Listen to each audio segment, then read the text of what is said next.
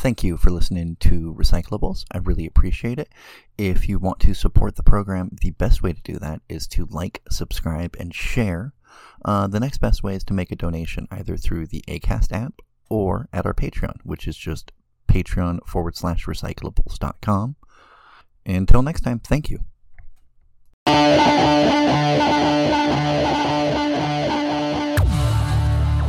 Welcome to part 3, the final part of this 3-parter series. Actually, let me try that again.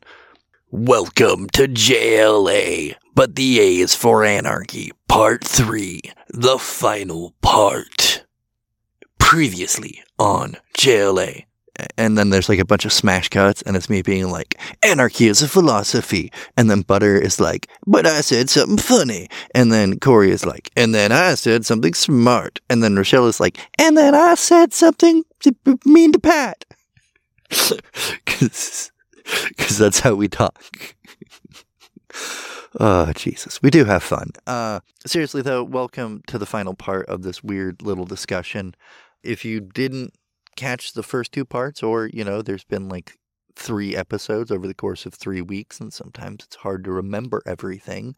The first part was us discussing the philosophy of anarchy, and basically just extrapolating that it's not just, I do what I want, man, but that there is actually a philosophy to it. There's a sort of codification of this concept that there should be no hierarchy, and that it comes ultimately maybe in its most succinct form as to each according to their need, from each according to their ability. And granted, as a crippled person, my word, I am biased to seeing the world that way. I think there is a certain faction of able-bodied people who look at the world and they're like, well, maybe 2 each according to their ability. We'll see about who gets what they need, which I don't agree with. I think that's antithetical to the human experiment, but that was what we discussed in part 1. And then in part 2, we kind of got goofy. We went all over the place with the history of comics, but basically we explained that they started with Superman, and in 1938, I think it was, and within a year or so, you get Batman, another year you get Wonder Woman, and there's a huge explosion of them, and then they proliferate through radio, through film, through screen, but that each iteration is a little different than the last, and that they oftentimes have to condense decades of source material or a previous set of storylines that have spanned over decades into a new story that has to take shorter form. A great example, actually, I think, of how comic books could be also described. Think of all the ancient myths, and then think of the movie Clash of the Titans. They're kind of trying to do the same thing. They're taking all of these stories that exist all over the place and kind of putting them into a unified place. And then that's what you're gonna get in this third part. That's what we're gonna talk about, is the final iteration of that art form, and how I think it coincides with the ideas of anarchy. And I guess I feel like that's a good enough of a previously on. So let's jump into the episode.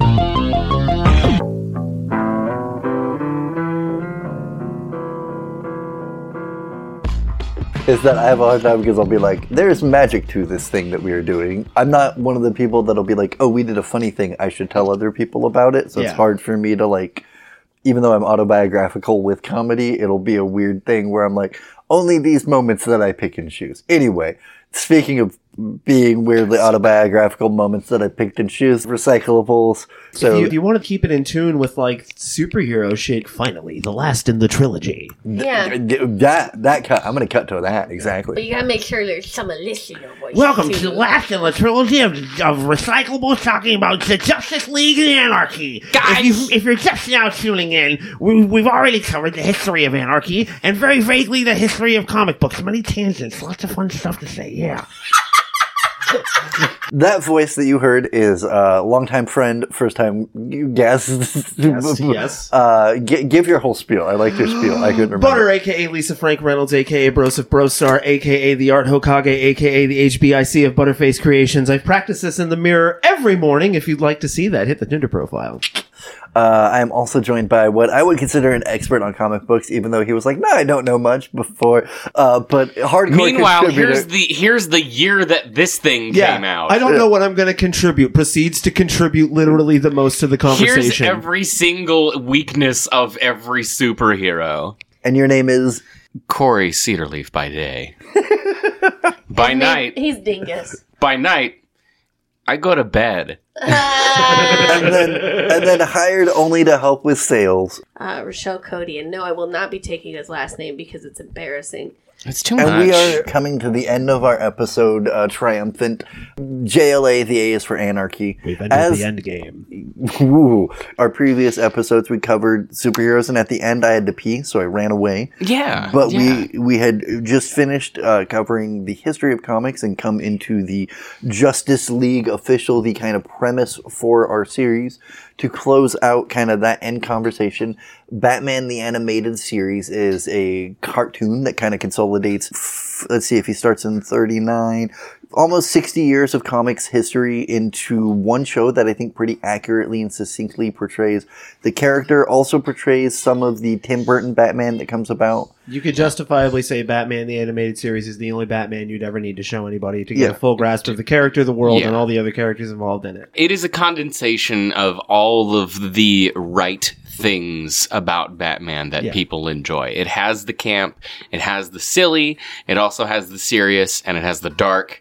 It touches each of the kind of cornerstones of what the character is supposed to be, for sure. And there are even some fun two-parters that have Batman in peril, and then like you come back and it's like, did Batman survive the explosion? Like what happened? Like the Harvey Dent episode has one of those things where it's like, who's gonna make it? Like what's gonna happen? Two-parters. And I also want to give credit to the creators for how much they did and changed, for as much as they gave a lot of credit to the history of Batman and the 60 years that came before it. There was also a whole lot of them just being like, we're going to make this villain this instead. Like with Mr. Freeze, I want to say that version of Mr. Freeze kind of became almost the template for Mr. Freeze from there on. No one's going back to his Mr. Zero days. And I mean, they created Harley Quinn, who at this point is one of the, if not probably the biggest name within DC Comics characters at this point. To give an idea, I think, of how it was received too for people who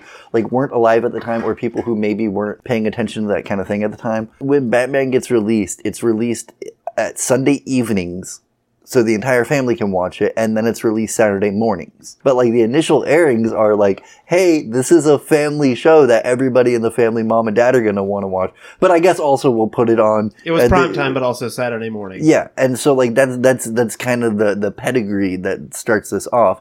Inevitably, I wouldn't say goes downhill. However, in 1996, I had to double check the date, Superman the Animated Series comes out. That is when Batman is on, I think, his third season of the animated series. Yeah, and at this point, like, the whole Bat family had been introduced into the show at this point. Like Batgirl and Nightwing, Robin's a lot younger. Yeah, some of the designs for a lot of characters kind of change at this point. And then inevitably, to save money, a thing that they do is they actually combine the two series. Yeah. Where Superman takes half the slots and Batman takes the other half of the slots. Yeah, and it does, I mean, you do get some fun episodes. Like, one of my favorite episodes is where Superman goes to Gotham City and has to fill in for Batman. There's a whole lot of like, I'm going to get in a fist fight with Batman and it's probably going to go my way. And then they throw a fist and Batman doesn't move. And they're like, what the fuck happened to Batman? And they break their hand punching him. And then there's inevitably the series run the course. And after that, approximately is when the series Batman Beyond comes along. They wanted to create something that would appeal to like teenagers. Yeah, the audience at the time. Yeah, they wanted something that was new and fresh and different, but also kind of a continuation. And was Batman Beyond, did that start before or after Justice League? But just barely. Yeah, because Justice League starts off exclusively like on Cartoon Network, and Batman Beyond is main it's still WB. TV. Batman Beyond was shown on like Kids WB and shit. And then Batman Beyond gets not exactly unceremonious, but it gets shut down earlier than they kind of they thought they were going to get another season. They're told like, nah, that's it. You kind of they're able to end up touching back on it though through they got that Return of the Joker movie. Yeah. But the fun part to me is that they present that they, like you said, they're like, hey, can you make Batman more accessible to kids or whatever? But can you like reboot it, like, essentially. And they're like, well, no, we have all of these shows. What if we do the opposite and we go into the future? And that's where you get like one of the most kind of interesting takes on the Batman characters. Batman retired. Yeah. For those who who haven't seen Batman Beyond,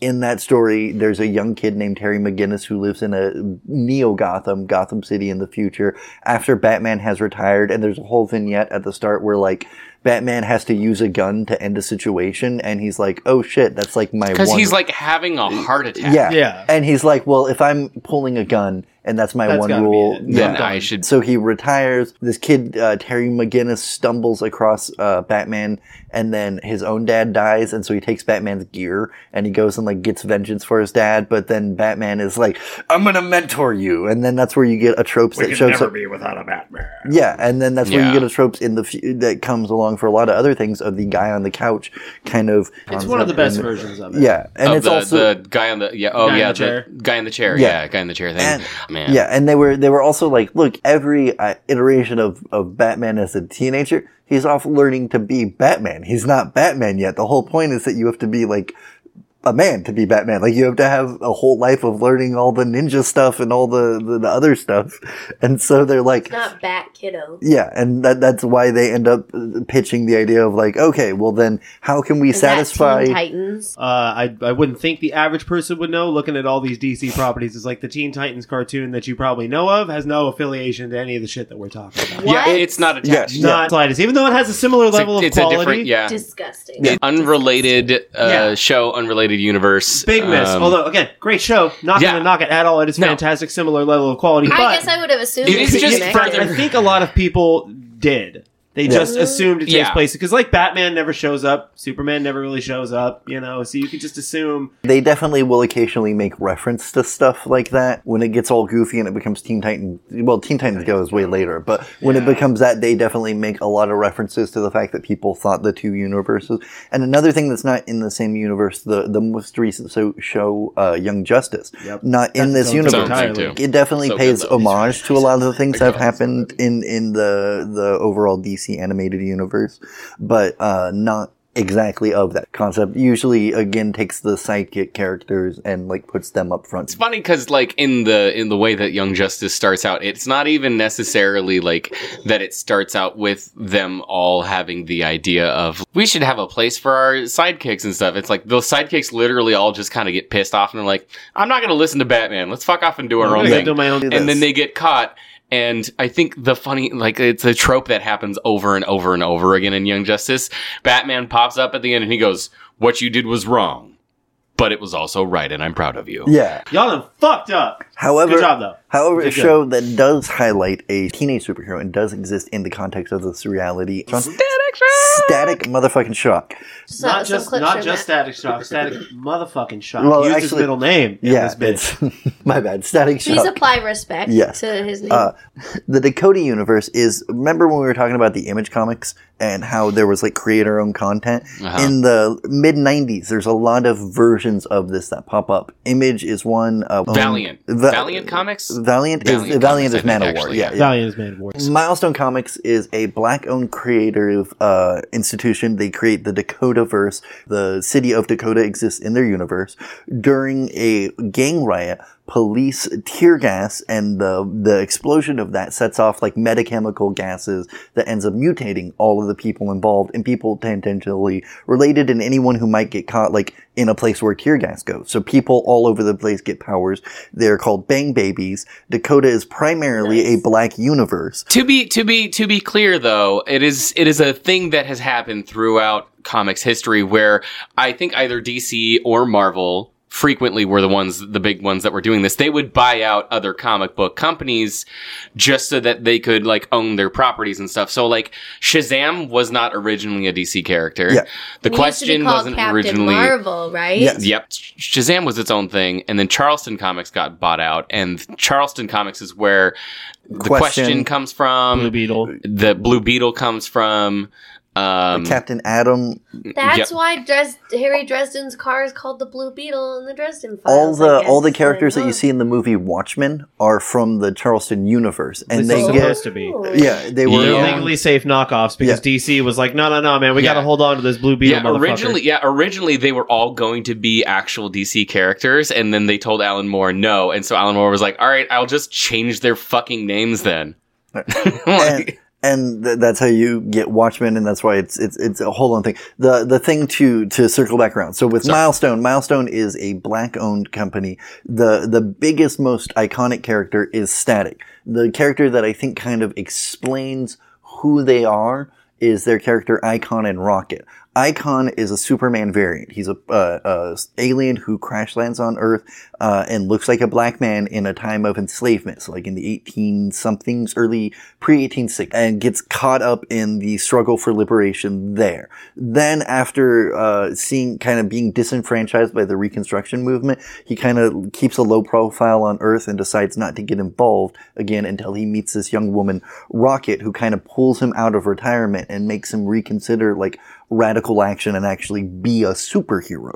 He's the only one, like, he's not the only one, but he's one of the few characters that's not associated with this Big Bang event that created the character Static Shock. Static, for example, isn't in a gang. He's pulled there because, like, a gang saves him, and they're like, well, since we saved you, like, you gotta come to our fight. And he's like, I don't really want to be there, but, like, you might beat me up or whatever. And in fact, his mom has died of gang violence or of gun violence, of kind of ambiguous things. So when he gets his powers, he's one of the few who is, like, nerdy-ish and is also, like, well, I think he's much more of a Spider-Man variant where, like, at first he's like, I'm just gonna do my own thing. I don't need to be a superhero. And then he realizes, like, oh, I might be the only person who, when they get absolute power, doesn't go absolute crazy. Like, I have some sort of moral code because of my mom and my dad. Not everyone has that advantage. And like Static ends up portraying some very grown-up issues in the course of its run. Like Static ends up losing his virginity, and it's like a point in the story. And Milestone like confronts a lot of these issues. They get bought in that thing that Corey mentioned by DC because DC is like, well, you have black characters and we have none. Shit, we have Black Lightning. Yeah. So like we would like John Stewart, I think maybe at that point, maybe. Yeah, and so they buy Milestone to incorporate the heroes when Milestone is about to go under, and then there's a pretty decent, if you have the HBO Go thing, there's a pretty fun documentary thing about their startup and the fact that like a couple of years ago, DC was like, you know what, we actually didn't really put any money into you, and we're kind of listening to Black Lives Matter, and we have all of these properties that we would someday maybe like to make into movies. Whatever motivation you want to subscribe to a company, let's reintroduce these characters writ large into our universe. So in one of our many, many reboots, these people are now a part of our universe, including Static Shock. But he gets a cartoon in 1997 or 8. It tackled some pretty tough And it issues. tackled it was good. It has the most good. of all of them. It's the only one that has special episodes. It's the only one. It is like a superhero series almost entirely comprised out of Today on a Very Special Episode of Static Shock. It's funny because there's episodes like that, and then there's episodes where they definitely are channeling the kind of like Flesher era of Superman, where like he's just fighting a giant robot because he has electricity powers, and why not fight a giant robot? Yeah. Like there's some fun stuff like that, and then there's the episode where his friend gets paralyzed because of gun violence. His friend gets. They do a really shitty portrayal of how school shootings work, where it's like the nerdy kid who just really wants to fuck a girl and can't, as opposed to like, you know, the middle class kid who has access to his dad's guns and thinks he deserves also more. wants to fuck that girl but can't. Yeah, Yeah, I mean, but fair enough. A lot of a lot of issues in that sense, but it's. They portray a me as much more of the problem than the guys who were likely to beat up on a me as the kind of guys who were a problem. Very special episode in that sense, and there's at least one other one. I think it's sexual violence, but I know it's child abuse for sure. Where they're like, you know, post episode, Static turns the camera and is like, you know, it's not like we had fun and games, but you know what's not fun and games is if this and this happens to you, let us know. But they also cover one of his villains becomes a hero, Elastic Man or Rubber Band Man, whose powers are like elastic Mr. Fantastic type stuff, goes from being a supervillain, becomes a hero, and explains that, like, part of the reason I became a criminal was because I'm dyslexic. Like, I can't read, so I dropped out of school, and, like, what the fuck else was I gonna do? Mm-hmm. And so, like, now I'll be a hero, and that's his story arc, and that's one of the special episodes, is they're like, if you have trouble reading, like, don't be ashamed, tell people, so that you're not scared of it. Well, that's dope. All of that is on public TV. It's all what's in regular. All of these shows kind of run their course, which means they don't sell nearly as many toys as people would like, so eventually they run out. It's not being profitable to make the show. However, there's an interesting thing that happens with cartoons as they go along. There's a period in the 70s where when we're manufacturing cartoons, they are kind of purely for artistic purposes. They have to be artistic or educational. And you can't use it to promote a product. Not just because there's code in place, but because those are the people that are drawn to making those things. Then comes a long perennial friend of the podcast, Ronald Reagan, like who maybe Love him. and Don't talk about my jelly bean king. and with him comes a loosening of the restrictions. It's legally encoded that like as Butter mentioned, that like your show has to be educational or has to be informative. It can't just be a commercial. And also the kinds of commercials that are aired in that time period are restricted. So you can't be advertising for toys during this period that is nominally because of the way capitalism has things set up. Kids need somebody to watch them Saturday morning. In theory, they're going to church Sunday morning. They're going to school the other 5 days of the week. Mom and dad need to rest on Saturday, and kids need to have something to occupy them. Let's put them in front of the TV. 70s ethos, kind of. And because of that, they're also like, well, we can't make you advertise the action figures or the toys. Also, the companies don't see kids as things that have a purchasing power. They don't really think of them as a market share. They think of the adults as the people that you need to advertise to. So a lot of like 70s advertisements are, get your kid this new toy that they'll love. Then deregulation comes along, and not only can these shows themselves be commercials, but the commercials have to be, you want your commercial to be more cinematic, to be more flashy, but they're also aimed at, hey kids, get your parents to get you this thing, which creates a whole different style of... I mean, that really reflects a changing in parenting through the generations. And in the 90s, this gets changed in kind of a backlash where there is some amount of restriction on what can be advertised, but very loosely restriction is also applied to the shows themselves. That's one of the things that gets Batman like kind of a unique position, is that by the 90s, you either have to be a show that is good enough that commercials want to be on you, or you have to be like Transformers, which is a toy so cool, it kind of doesn't matter that we might lose our advertising space to other advertisers. People are gonna buy it anyway. Yeah. And if the toy exists, we can make a show out of it, and then the show will make kids realize, oh shit, that's that toy from the show I just watched. One of the things we don't cover when we talk about Batman is the fucking toy sales. Mm-hmm. They are record breaking as far as like merchandise tie-in and shit. That's what really makes people care about Batman Returns, is the fact that like so many toys from Batman sold. And so they're like, if we continue advertising for this loosely in the form of the Batman cartoon, which will be its own entity, but it will have things that feel kind of emblematic of this movie, people are going to continue to buy toys in this line, so we can continue selling this. By the early 2000s, by the late 90s, early 2000s, none of this really matters. Cable exists. You're playing commercials to whatever markets you think will hit, but the Saturday morning market slowly dwindles away. But that's when things like Cartoon Network and Nickelodeon start coming along, and they realize, oh, we can just ship all of our commercials to this one station and do a better job advertising by having all of the commercials in one spot and assuming that they hit and miss, which is what attracts them to want to take on the Justice League license. Justice League is the concept that I mentioned loosely way back in episode 2 of the different superheroes coming together and forming a team. In the comics, this has been going on since like the 70s. Actually, I want to say the first time the Justice League got together when like they fought Starro for the first time was I'm pretty sure it was way earlier than the 70s. I feel like it was late 50s. Late 50s? Yeah. Okay. Yeah, Because I know it was... Because I know there was a Justice Society and then the Justice League, right? Yeah, because the Yeah. Justice Society comes out first, and it's oh shit, none of these characters are selling, let's put them into a book, Yeah. so this book sells.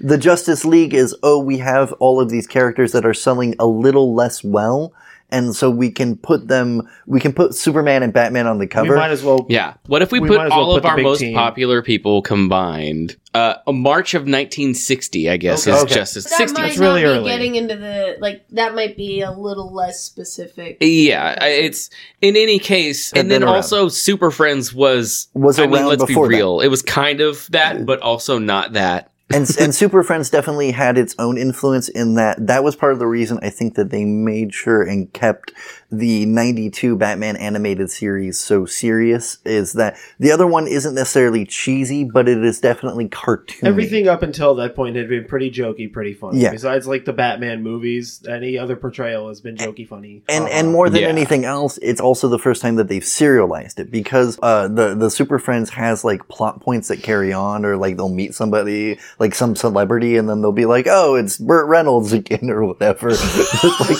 I don't know why that was my celebrity reference, but even though that sort of thing will occur, there's not the thing we were talking about before, where like you see Two-Face as a character start off as Harvey Dent and turn into eventually he has other personalities that come out because he can't handle his own mental schism.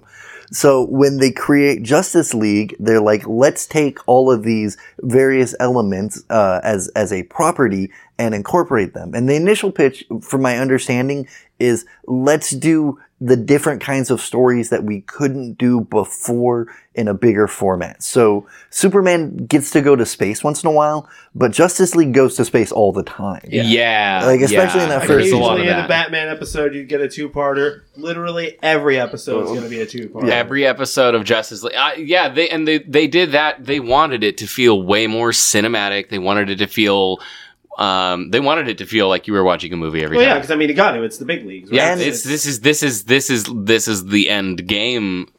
We did it again. Now, of these characters is like this is the apex of what you're gonna get, the zenith And right here. And from episode to episode, things change and improve. Like Right. or not improve, sorry. But previous episodes impact future episodes. And in fact, without giving away too much, there's a big plot twist at the end of it ends up being two series, in that there is the Justice League series, and then they make Justice League Unlimited. Yeah. Justice League Unlimited is 30-minute episodes instead of two 30-minute Yeah, episodes. there's a lot more just one-part episodes. And yeah, a lot more of that, and a lot more variety of superheroes. The Justice League only features the core superheroes of Superman, Batman, Wonder Woman, Flash, Green Lantern, and Specifically, John Stewart, Yeah, Green Lantern, Gotta specify. Hawk Girl. Hawk Girl. And there a lot of those choices. They And Martian they Manhunter. spent Don't leave Martian Martian Manhunter. Manhunter They out of spent this. a lot of time trying to figure out who the fuck was going to be on this Justice League. Yeah. And they made a lot of these choices specifically so that there would be some amount of diversity. There were writers in the room it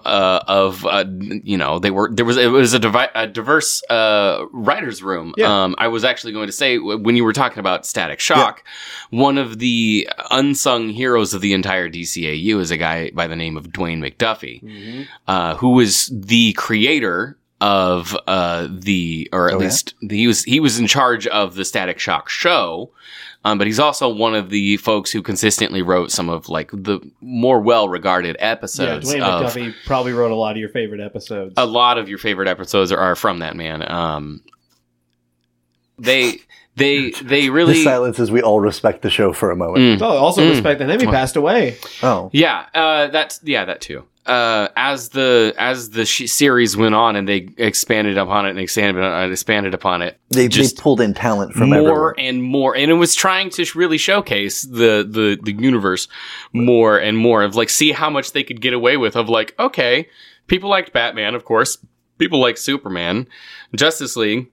We can probably spotlight some characters that some people aren't going to be as familiar with. And granted, it does. I do think quality kind of varies wildly when it comes to Unlimited, and also like the the what's that thing? Power variance? Is that the thing where like it's Power hard scaling? Yeah, it's hard to tell Yeah. who has what superpowers by the end of Justice League Unlimited. Like, Yeah. Right. like you're like, did that person just take on Wonder Woman? Because they should not have been able to take on Wonder Woman. Yeah, there's a lot of that for sure. And like Did Batman just move faster than the speed of light? 'Cause Pocket there's You just gotta accept it. yeah, and like they do try to like sort of address it at some point with Superman very near the end. There's like an extremely popular speech from the show that you might have even heard of. Superman scene, though. Outside I love of that. That's even the best, outside of yeah. ever It's so seeing good. this show, you've probably heard of I get- like the world made of cardboard. I saw thing. that. I saw that the other day, and I was like, "Why am I so fucking hype right now? I Yeah. don't even like Superman, and I'm fucking Just ready to when go." he decks Darkseid and Darkseid, just like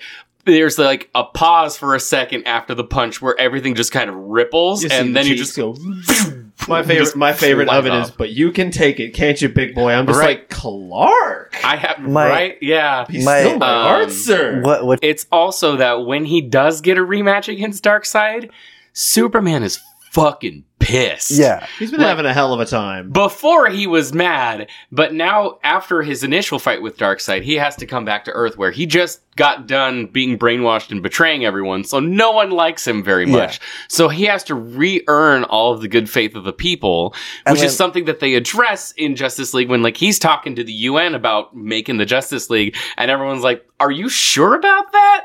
And that gets us to the premise of today. Today sort of starts all the way back when a friend of the show, Nova Starlust, was on the show and mentioned that in a weird way, sometimes Recyclables is like film theory for history. Like I'll be like, oh, the South won. Like this, and hear me Pretend before this you- happened. And that's not unlike people such as Matt Pat is, I think, the most famous version of that. I Theorist. personally recommend people check out the works of Alex Bale if they want to see kind of film theory and film in very good work. He does a bunch of SpongeBob theories, but then in the background there's a whole movie going on. It's really Nice. it's really fun stuff. I learned it from Nova. She recommended it to me. Shit.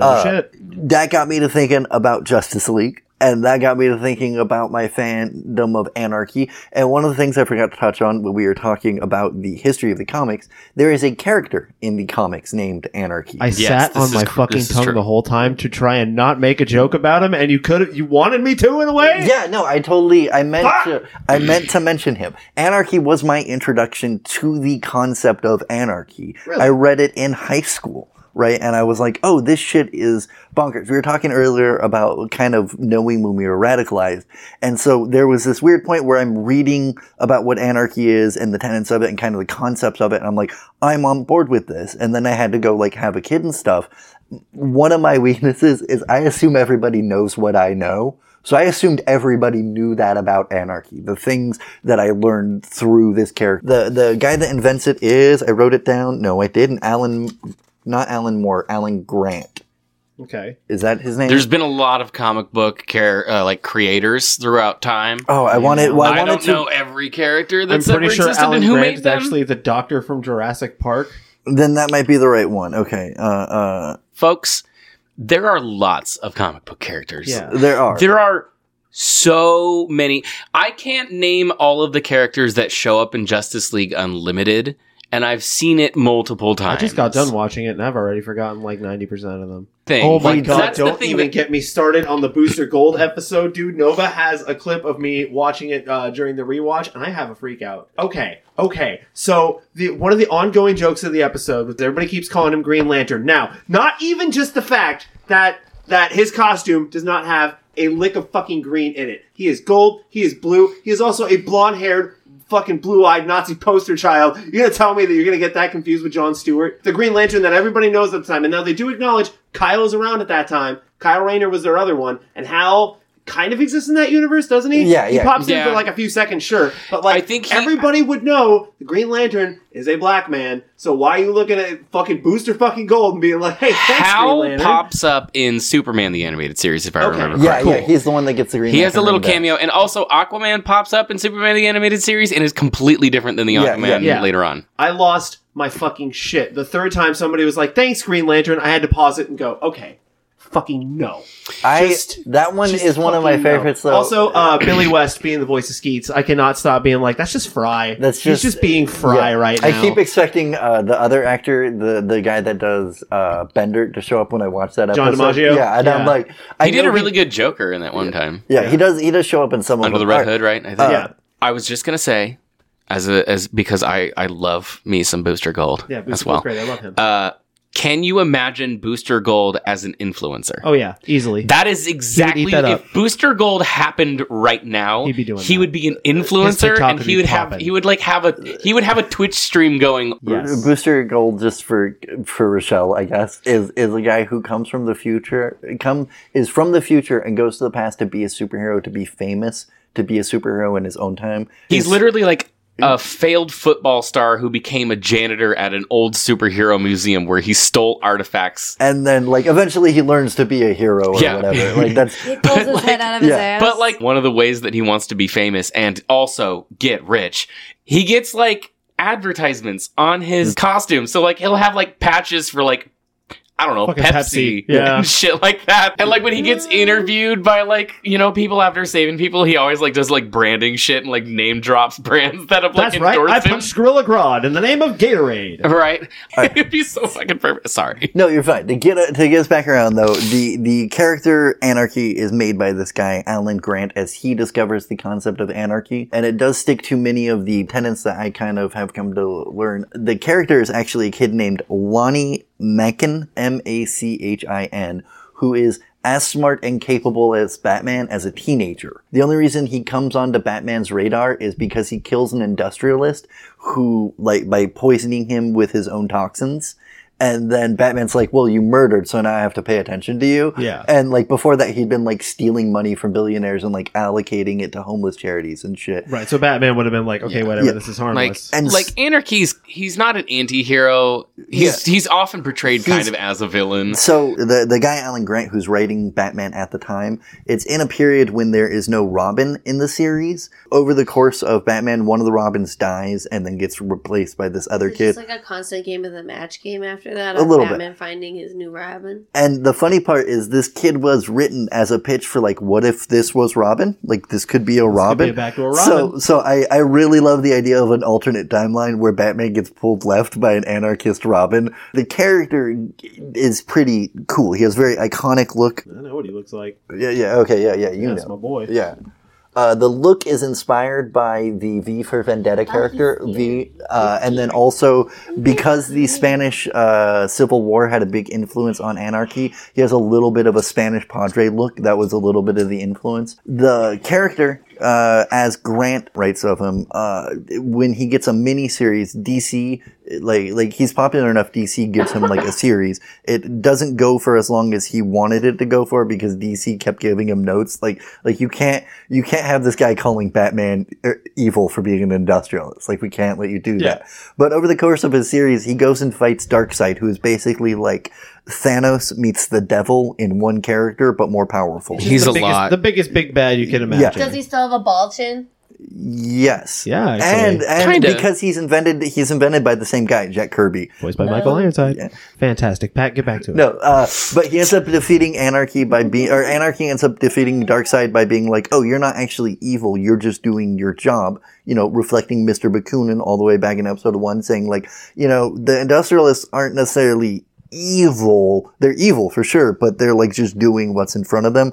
He comes to the same conclusion with Darkseid. It's also interesting that as the character goes along, his portrayal matches kind of media's portrayal of him, where he starts off as a young radicalist, but if you see the portrayal of the more modern version, this is the current iteration of the character. If that doesn't look too familiar, basically a Guy Fawkes mask and like a black hoodie, very Antifa. Very anonymous, too. Yeah, very anonymous referencing.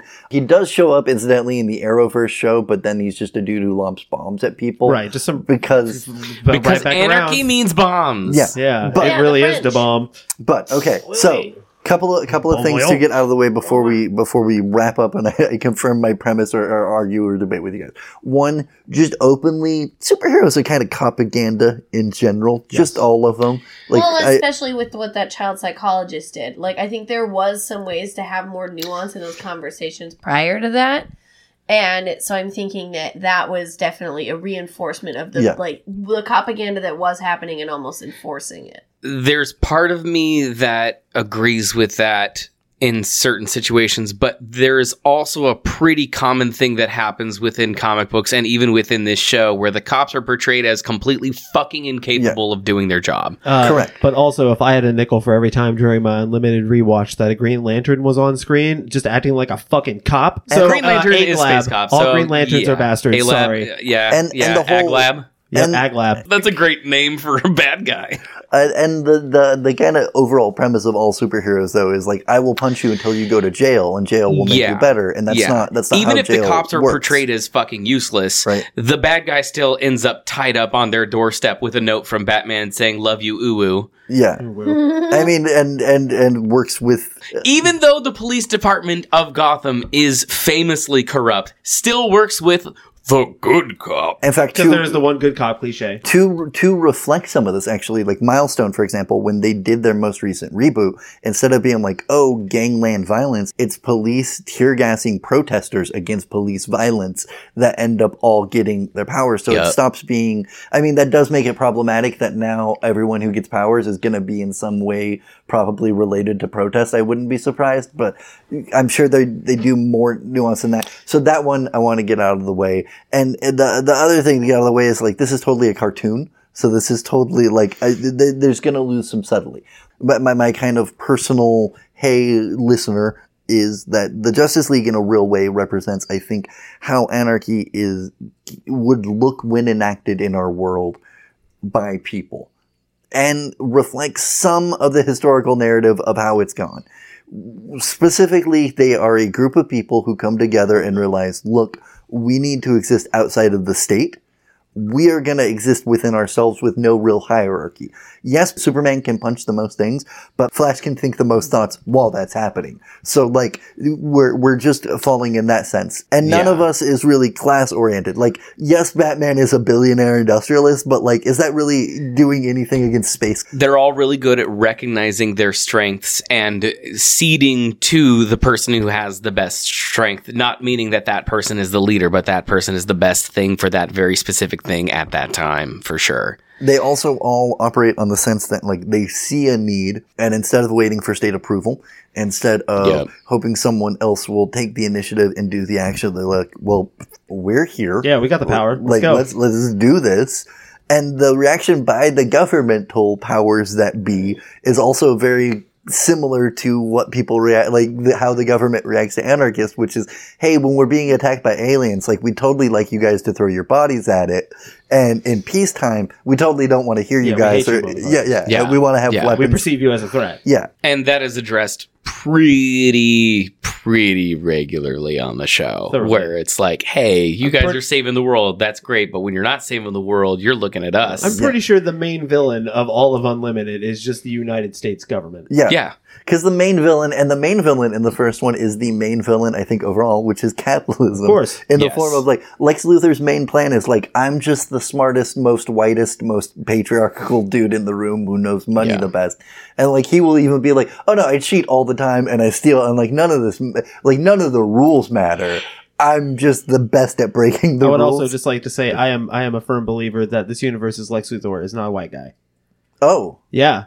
I think he is some version of, I think he's light-skinned black. Because, dude, listen, okay, first of all, Clancy Brown's voice performance is fucking amazing. You gotta talk about that. Yeah. It is very good. Clancy Brown is you would not believe that is Mr. fucking Krabs, right, being Lex Luthor. But just everything about the way he talks, the way he acts, the way he looks does not give white guy energy. I think he was meant to be portrayed as a light-skinned black man. Oh. For what it's worth, I will also say there's a lot of conversation about, like, Kevin Conroy is Batman and Mark Hamill is the Joker. And as far as I am concerned, I'm right there with you that Clancy Brown is Lex Luthor. Yes, he plays a character, I don't know if you're familiar with the Venture Brothers at all. He plays a character in the later seasons called Red Death, and he is essentially just Lex Luthor, but also Red Skull, but also a dad. Like, he is fucking Danny Tanner, but he is also going to kill the dog shit out of you. It is beautiful. That makes me very happy. Yeah. So there is a weird thing that happens. I do want to kind of discuss that happens right after, or very close after, their, like, space laser just goes off, and then if I remember correctly, like the U.S. government is like, hey, you guys need to be under arrest because we need to investigate this shit. And the Justice League goes, yeah, I guess we're going to sacrifice our leaders for that. And the leaders are like, we're going to go. The rest of you stay here and figure this the fuck out. Yeah. Which is interesting because I would imagine that I want to know what your perspective is on the idea of like there is no like leadership necessarily, but there is leadership. Well, for them to give themselves up to the government. Like what I would acknowledge is that at some point there is leadership and a form of hierarchy, but I think it's really, there's, is it born of experience? Yeah, there. I can't remember the exact terminology for it, but there is anarchist/unionist theory that basically there are natural bosses, natural leaders, in the sense that there are people who are naturally just more charismatic people who know the most. Yeah, or people who are the best at scheduling might be the best at being like. So that's probably what would always kind of default to the original 7. Not only since they've been there the longest, but they probably are out of anybody there the most experienced. Yeah, and that's really what I was seeing the leadership as. And also there is a thing like people assume anarchism means no leadership structure, and no structure, no cooperation, no rules.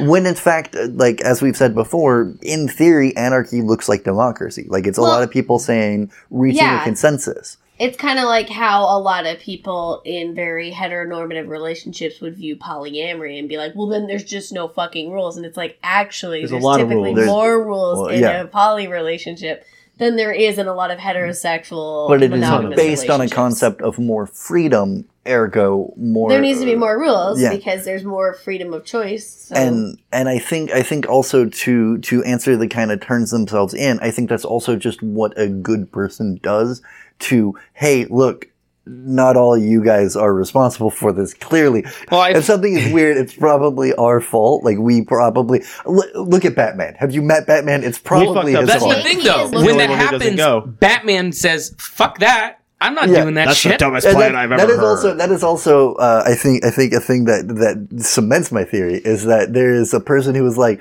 Batman is, by the way, to anyone he's not actually a member of the Justice League. He's just a part-time member, even though he's like one of the 7. 99.9% sure that his access code number is 002. But he's not an official member. Don't affiliate me with these motherfuckers. I don't know any of them. I've never seen them in my life. Which, if that doesn't sound like an anarchist at a political association, I don't know what also, does. it is also constantly said that he funds their shit too. Anytime Superman's like, we'll pay for the damages, Batman's right there being like, damn it, Clark. Yeah, of course. Which is also a thing that, like for example, we mentioned Mr. Kropotkin was a prince, but wasn't wealthy, but still had some authority and would occasionally use the fact that he was a Russian prince to his advantage for the anarchist movement. Yeah. Sometimes you got to use your privilege for the benefit of the all. So some of the best episodes are the episodes where Bruce Wayne has to be Bruce Wayne, and like some of the best episodes of Superman the animated series is like he's got to be Clark Kent because he can't be Superman for this one. To fully go fan theory, though, I think the animated universe has socialism. I think inside of their world, their economic system has managed to move in such a fashion that the means of production are mostly owned by the people. Now, your first argument to that was... their relationship with billionaires. 3 out of the 4 known billionaires in the show, which would be Bruce Wayne, whatever the fuck you call Green Arrow, I forget his real name all the time, Lex Luthor, Oliver Queen, thank you, and Maxwell Lord. At least 3 of them are, quote, trying to save the world, right? Like, Batman's trying to save the world, so is Green Arrow. Lex is doing it in his own way, sure, but that's still his ultimate goal. My theory is that, not everything is owned. Not everything is owned. Definitely utilities are owned, right? Because everyone who gets injured always has access to a hospital, no matter what. So clearly hospitalization has been, the medical means of production have been socialized. Nobody ever needs, there is concern about bills, but they're always in relation to things that seem to be like cables and cars, as opposed to things like water and rent. There are homeless people, but they are oftentimes portrayed as people who are maybe not mentally well, ergo maybe eschewing housing because of their own mental instability. Not like, oh, they're crazy and they don't need to be at a house. But some people, like, it's just a symptom of their issues that they're like, oh, 4 walls is too much. I think billionaires exist in that context in that there must be some private industry. And in fact, most of the socialism theory is that there is some amount of wealth that will still be accrued and controlled. For example, famous countries that are vaguely socialist already, Sweden and France, have multimillionaire billionaires, but that model of society just means that the floor is raised way more than the ceiling is lowered. But at some point, there's clearly some things that are owned, if not by the people, then by the city as opposed to individuals.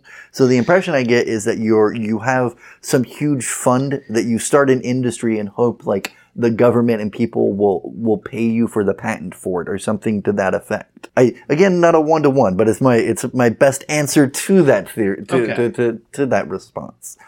I don't know enough about capitalist structures to know if that's how they would work. Right. But it does seem like most of the people who get wealthy are inventors, right? Like Wayne Enterprises, funds, Wayne Tech. Yeah, that's and Wayne the Tech. same thing. LexCorp is a lot of inventions and stuff. And I don't know what Oliver Queen's company does. I don't know. That never comes up because he is just vaguely rich in the show. He's vaguely rich, and I do want to say I feel like for as much as an inherited wealth, even though anarchists yell about it wanting to go away, a lot of socialists are fine with it. Maybe that's all these whole thing is. It's just inherited wealth. I mean, it 100%. I'm pretty sure in the comics they've addressed that. Like it is, his father's fucking company. That kind Rochelle of thing. had her hand up.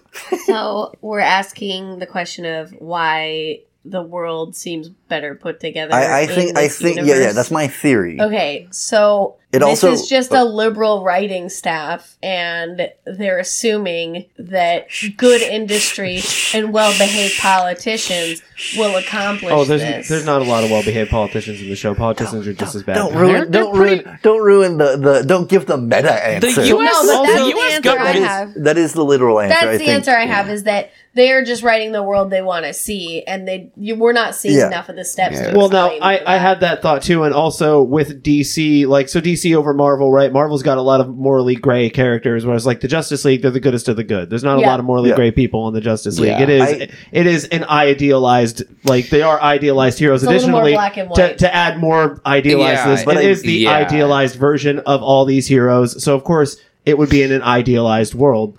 And I think that also, at least for me, allows me to excuse a little bit of Batman and Gotham, because it shows that thing that we were talking about too, that if you do create a better world, you're still going to have some systemic problems. Yeah. So if there are corrupt politicians who are willing to make corrupt decisions or things that influence their power and profit. Batman's flaw feeds into why this problem perpetuates. Yeah.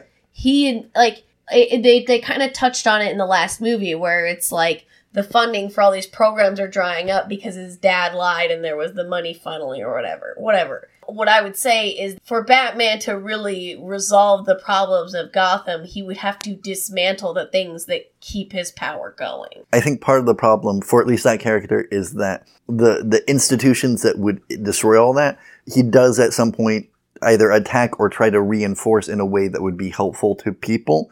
And that it doesn't succeed as Bruce Wayne, because he does do initiatives that are like, I'm just going to give all of my money away to foundations. I am going to make sure everybody has a job. I am going to do all of these other things. And it turns out the circumstances are still there. Yeah, philanthropist is the part of the whole conversation with Bruce Wayne being a billionaire that a lot of people seem to leave out is like, no, he genuinely philanthropy is kind of like he's really more Bill Gates than a lot of other things as far as like still is that Bill Gates uses his philanthropy to avoid paying taxes and to also control policy, foreign or domestic, in the way he wants it to go. So again, it's him using his philanthropy to benefit himself, even if it is to benefit the community. It's always still going to be in his specific interest, so he may not look at the problem in a way that it actually needs to be solved. Which is very coming Batman. From a top. Yeah, that is Batman as hell. It's very Batman. Yep. I do like, though, there is a panel in one book where he goes and invades one of Black Mask's kind of like headquarters or something like that.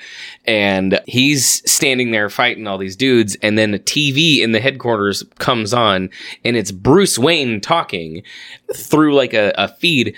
And Bruce Wayne is telling all of the goons in there like, hey, I bet Black Mask doesn't give you all healthcare. If any of you want right now to walk out of this building, I will give you a job and I will pay you more than he's ever paid you, and you will have health care, and I will make sure that you have everything you need to be taken care of if you walk out of this building right now. If not, I don't know what's going to happen to you. Maybe Batman's there right now and he's going to beat you up. I don't know. Very, very. But you can walk out of this building, and I assure you, if you walk out of here right now, I will give you a job and I will give you health care and all a walk-in interview. And this is a walk-out interview. And like all the goons just fucking leave. Yeah, I would dip right there. I'd be like, fuck yeah, dude. And so my theory is that is why Does that include dental?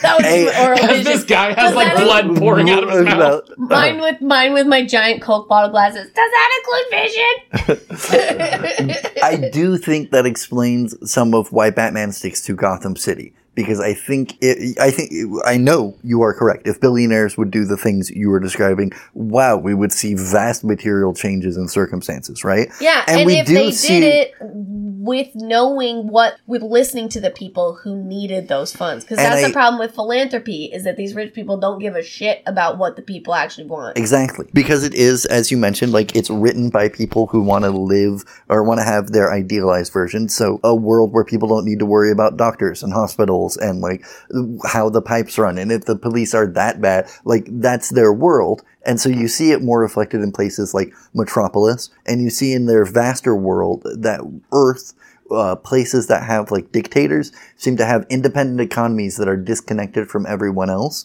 and keep their people from meeting the same material conditions as the rest of the planet. Like it's usually coded, like because it's just close enough to post 9/11 that it's always coded as like somebody who's vaguely Middle East-ish. I think in America, at least in this universe, Gotham is like the most corrupt city, and that you can't get past the political conditions. So it doesn't matter like how much money you do pour into the city to help things. At a certain degree, well, it's going to be like a handful of gang lords still running things. And that's when Bruce Wayne is like, well, fuck it. I did spend all of this time training to be Batman. I've already tried to do all of the other things. Might as well hit all these guys. Yeah, might as well. Because he does go after, like, fucked up business owners. He does go after... The Penguin is... oftentimes, a lot of Batman's villains are like the Penguin and like Black Mask and stuff are, like, dudes who run, like, companies or, like, they're business owners. They tend to be a reflection of him. They're white-collar villains, really. They're white-collar villains that have been amped up in this fantasy world to also be, like... weird shooting bullets out of your umbrella guy. Okay, now see, I kind of want to use this to segue into another thing now about like the healthcare and doctors and shit and how like the cities all seem to run all right? Do you think that just the existence of like metahumans and superpowered beings kind of necessitates that you have that kind of system? Because that's like, a thing in Marvel. That's a lot of shit that's like very out of everybody's control. So if you're working in a building and Superman throws Grodd into it, I guess I'd always taken it as the things are already progressing towards a better, like a, not necessarily a perfect, it's but already more, on that track. Yeah, it's already and so on. everything that happens kind of just puts fuel on the fire. Especially because, like, using Mask of the Phantasm as my source material, it's very clear that Bruce has done whatever he can in his early 20s to divest himself of running a company and being a business. He's done what he can in that sense, and then he comes back and is like, oh, I guess I have to start fighting these people who are choosing crime, at least in my scenario, people who are choosing crime as a way to shortcut the system if they are on the lower end, i.e. it's not crimogenic circumstances like they are in our world where you don't really have a choice, but you're like, fuck it, I gotta eat. It's more people being like, well, I would like to have $100 more than I would like to have $50. And stealing some TVs is a way to do that. I do think that having superheroes compels people to do it more or to continue on that path because you're more inclined to assume any person can force us to do this, if that makes sense. Like that makes sense. The power seems... Pat, what do you think the insurance costs for business owners for buildings is in a world where someone can get thrown through your business at any moment. Here's the thing. I think the Superman cartoon does a lot of smart things in that they don't have like the most super of Superman. Like he can get his ass kicked. Yeah. And he does seem to have like a lack of oxygen is a huge weakness for him. Yeah. But at the same time, I do think him showing up progresses a lot of villains. But at the same time, he does like, he takes out of his time to talk to the janitor, and the janitor that ends up becoming Parasite is like this guy that like just feels ignored and wants to pick on people anyhow a little bit. I don't know if that's perfect. Oh, yeah. But I think oftentimes when he shows up too, he doesn't initially like show up and go, oh, hey, a thing that doesn't look normal, punch. He usually shows up and goes, hey, what's going on here? You need to stop. Oh, you're not stopping? Oh, you want to fight me? Okay. Yeah. You probably shouldn't do that. Are you sure you want to do this, son? We're going to do this, son. Which is I do need Superman saying son more, even though I do picture him being like there was one other thing to pick apart about my theory that you asked that I thought was good, and I can't remember what it was to reply. Corey asked. Whatever. Well, I think we've done it. Yeah, it's not a perfect metaphor, but I do think if you're Does socialism have a president? Yes. Socialism In theory. has leadership. In theory, socialism is just a change in the economic system. It has nothing to do with politics. The leadership and stuff. Okay. It's government intervention in economics, and especially in the way of the government seizing the means of production of certain industries. Which answers your question about Captain Atom earlier, which was the question I was thinking about, which is... It has nothing, socialism has nothing to do with the government itself. Yeah. So there can still be an entity that works within the Justice League that's like, hey, I'm going to bow out of this one because I'm still also a member of the United States Army. Yeah. Like the nationalism is still going to exist if there's a socialistic economy. Patriarchy is still going to exist. Really interesting to think about, because the first episode of Justice League Unlimited, they basically go to like this universe's version of North Korea and fight against a nuclear like automaton monster thing. God. And like they make a point of pointing out like the US can in no official capacity go and check this out, so the Justice League needs to go do it because they're an independent entity. But they also send Captain Atom on this mission, who explicitly says multiple times like, I'm an agent of the United States military. So it's like they kind of still did send a US agent. Like I said, it's not utterly perfect. But while we're talking about that episode, this is another note that I'd had in my head. How bad is teleportation like on your body? Like I know this could have just been Green Arrow having his opinions, but he's like, yo, I don't want anybody fucking with my molecules again. Don't send me back like that. So the option is that you're going to instead hitch a ride with these guys who are going to essentially North Korea, and you're going with a walking radiator or like a radiation man, Superman's fucking cousin, and a space cop. Superman's teenage mouthy fucking cousin and a space cop to a war zone, and they'll drop you off after they're done. Which, by the way, was it radioactive? Spaceship. Wasn't it Radioactive Man that they were fighting in that too? So you're going to go and fight a giant radioactive fucking monster. Giant radioactive thing, and Green Arrow saves the day by shooting a lead rod through his chest. And this sounded like a better option than I can just have the Martian teleport you down. Yeah. It's no big deal. Like, how bad must teleportation feel to a normie who's not used to it for that to sound like a better option? Would you rather be teleported, or would you rather travel through a boom tube?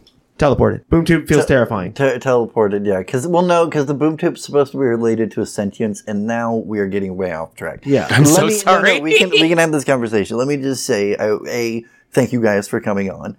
B, having me. Yeah, I know it's not a perfect one-to-one, but if you are a person who's like, well, I know I'm kind of wondering what I think about anarchy, and I'm kind of wondering what socialism might look like, well, go watch some cartoons. That's my thought, and then tune in later to another episode of Recyclables.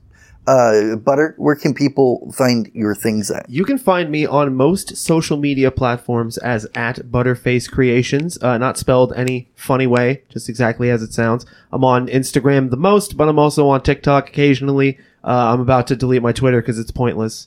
And that's about it. I have a store, Big Cartel. If you just go to Big Cartel and look for Butterface Creations, you can buy stickers, you can buy pins. If you want to just hire me to draw some stuff, call me. If you're a patron, you get 20% off of all purchases. Oh yeah, that's not right. That anyone has taken you up on that. No, but I wish they would. Please do. I have so many stickers. Just buy one of every one of them, please. No. I keep making them, and people keep buying them in small quantities, and that's nice. But I need somebody to buy all of them off of me, please. And Butter is a great artist. They have done the card that we usually use for Recyclables. We also have a new one coming up eventually. I am cooking. Yeah, I tell you more about that. Me and Jesse are cooking. Rochelle, Corey, tell people stuff if you want them to find you. You go first. Well, I mean, my art stuff's at Whore for Poor on Instagram. Whore spelled WHORE. And on TikTok, it's _ROCOCOTE. And I share a lot of my art stuff and sometimes my feelings. I'm on Facebook, but it's usually just sad. I myself am not much of a creator of art or content. However, if you want to check out Dungeons and Flagons, it's a thing that I'm going to start doing that I've gotten hired onto, where different breweries around the Portland area will run D&D nights. You can buy a ticket to be at a certain table. You get 2 drinks with that ticket as well as a meal, and then you also get a reserved spot at a table for one night of Dungeons and Dragons.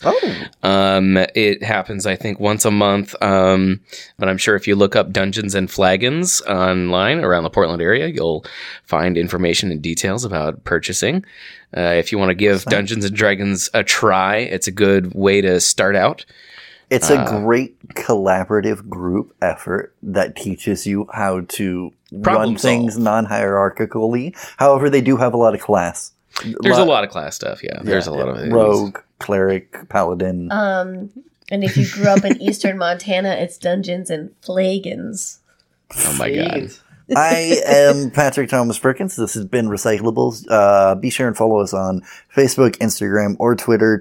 You can find any of them by searching #Recyclables. Usually I'm putting that into posts for them. And also, if you're not listening to the patron and you'd like to, I want to someday make the patron Rochelle's problem so that I can just make episodes. And then she gives me money for them. So the more of you that get on there, eventually the more... Yeah, give me a job. Yeah.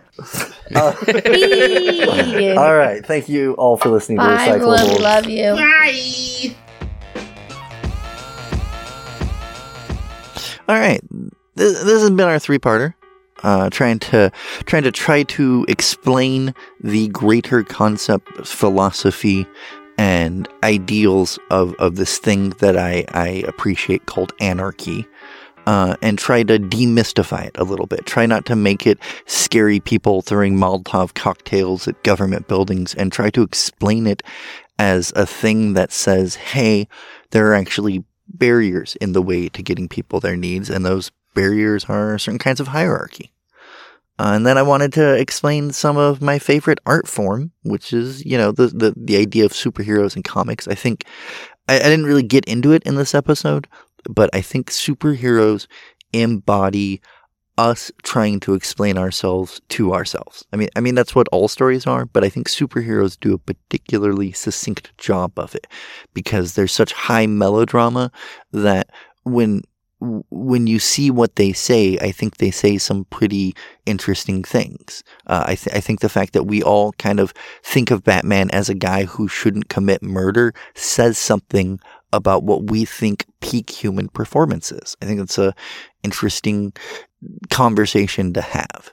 To review, I don't think the JLA is anarchy embodied, but I do think that the JLA concept of mutual aid, of standing up for what's right, even if there's a government body saying not to do it, I think those embody anarchy quite a bit. And I also think how governmental organizations and business respond to the JLA is appropriate to how those interests respond to anarchy. They either try to co-opt it, fight it, or profit off of it. If you think of the way a lot of sort of, air quotes, Antifas look, certain kinds of masks, certain kinds of hoodies, has proliferated to groups of people who don't identify with those things. I think you can kind of get an idea of what I'm talking about.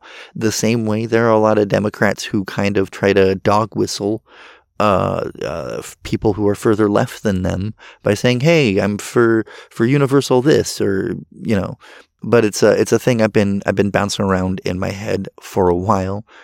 I also think if you get a chance to watch the Justice League cartoons, they are a lot of fun. So is Batman, so is Superman. And they manage to be fun in a way that's kind of timeless. Like, I'll go back and watch Batman all the time. This has been a fun one. I want to thank yet again our guest, Butter, for being here. Butter has helped us with a number of things. We're working on a new Recyclables logo, and Butter is going to be the one to make that. So I was really grateful to have them on. If you get a chance, follow them on their social medias, Butterface Creation. And now for the credits.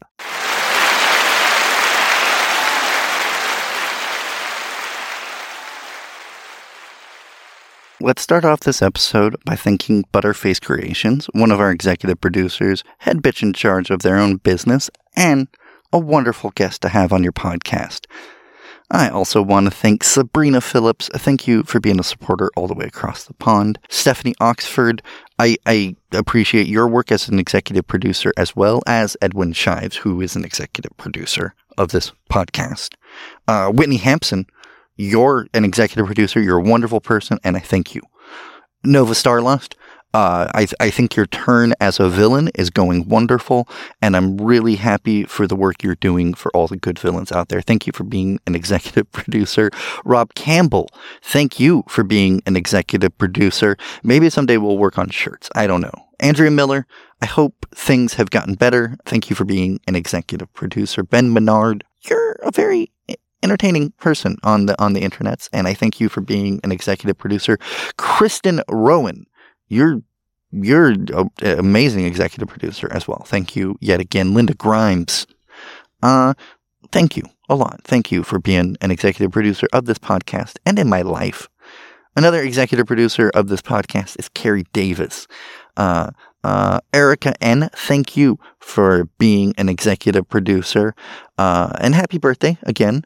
Also an executive producer of this program, Ash Alexander. Thank you very, very much. And finally, last but definitely not least, Chella L., thank you for being an executive producer here at Recyclables. Do you want to be an executive producer? Are you like, man, I love this show. How can I help? Go become a patron, and I will be obligated by this concept that I've created for myself to follow to name you an executive producer of this program at the end of every episode. So go and do that, and you can get that. That'll be a thing. So if you get a chance, share about the page. If you like the show, share about the page. It would make it easier to make this Rochelle's full-time job if we had enough patrons. That's my dream, you know. And if you can't, seriously, no pressure. I understand what it's like to not be able to afford the things you use and enjoy. And that's why we do things the way we do it. I don't try to have tiers or anything crazy. I just say what you can do, and what you can't do, well, don't do it. That's a weird thing to do to yourself, you know? I really do believe in the philosophy of from each according to their ability to each according to their need. So if you can't afford this podcast, yes, you can. Just enjoy it. Just the way you pay me back is you enjoy it. All right. Well, now that I've named all the executive producers and I've talked way too much, I think it's time for me to go. We'll catch you on another episode. See you later. Bye.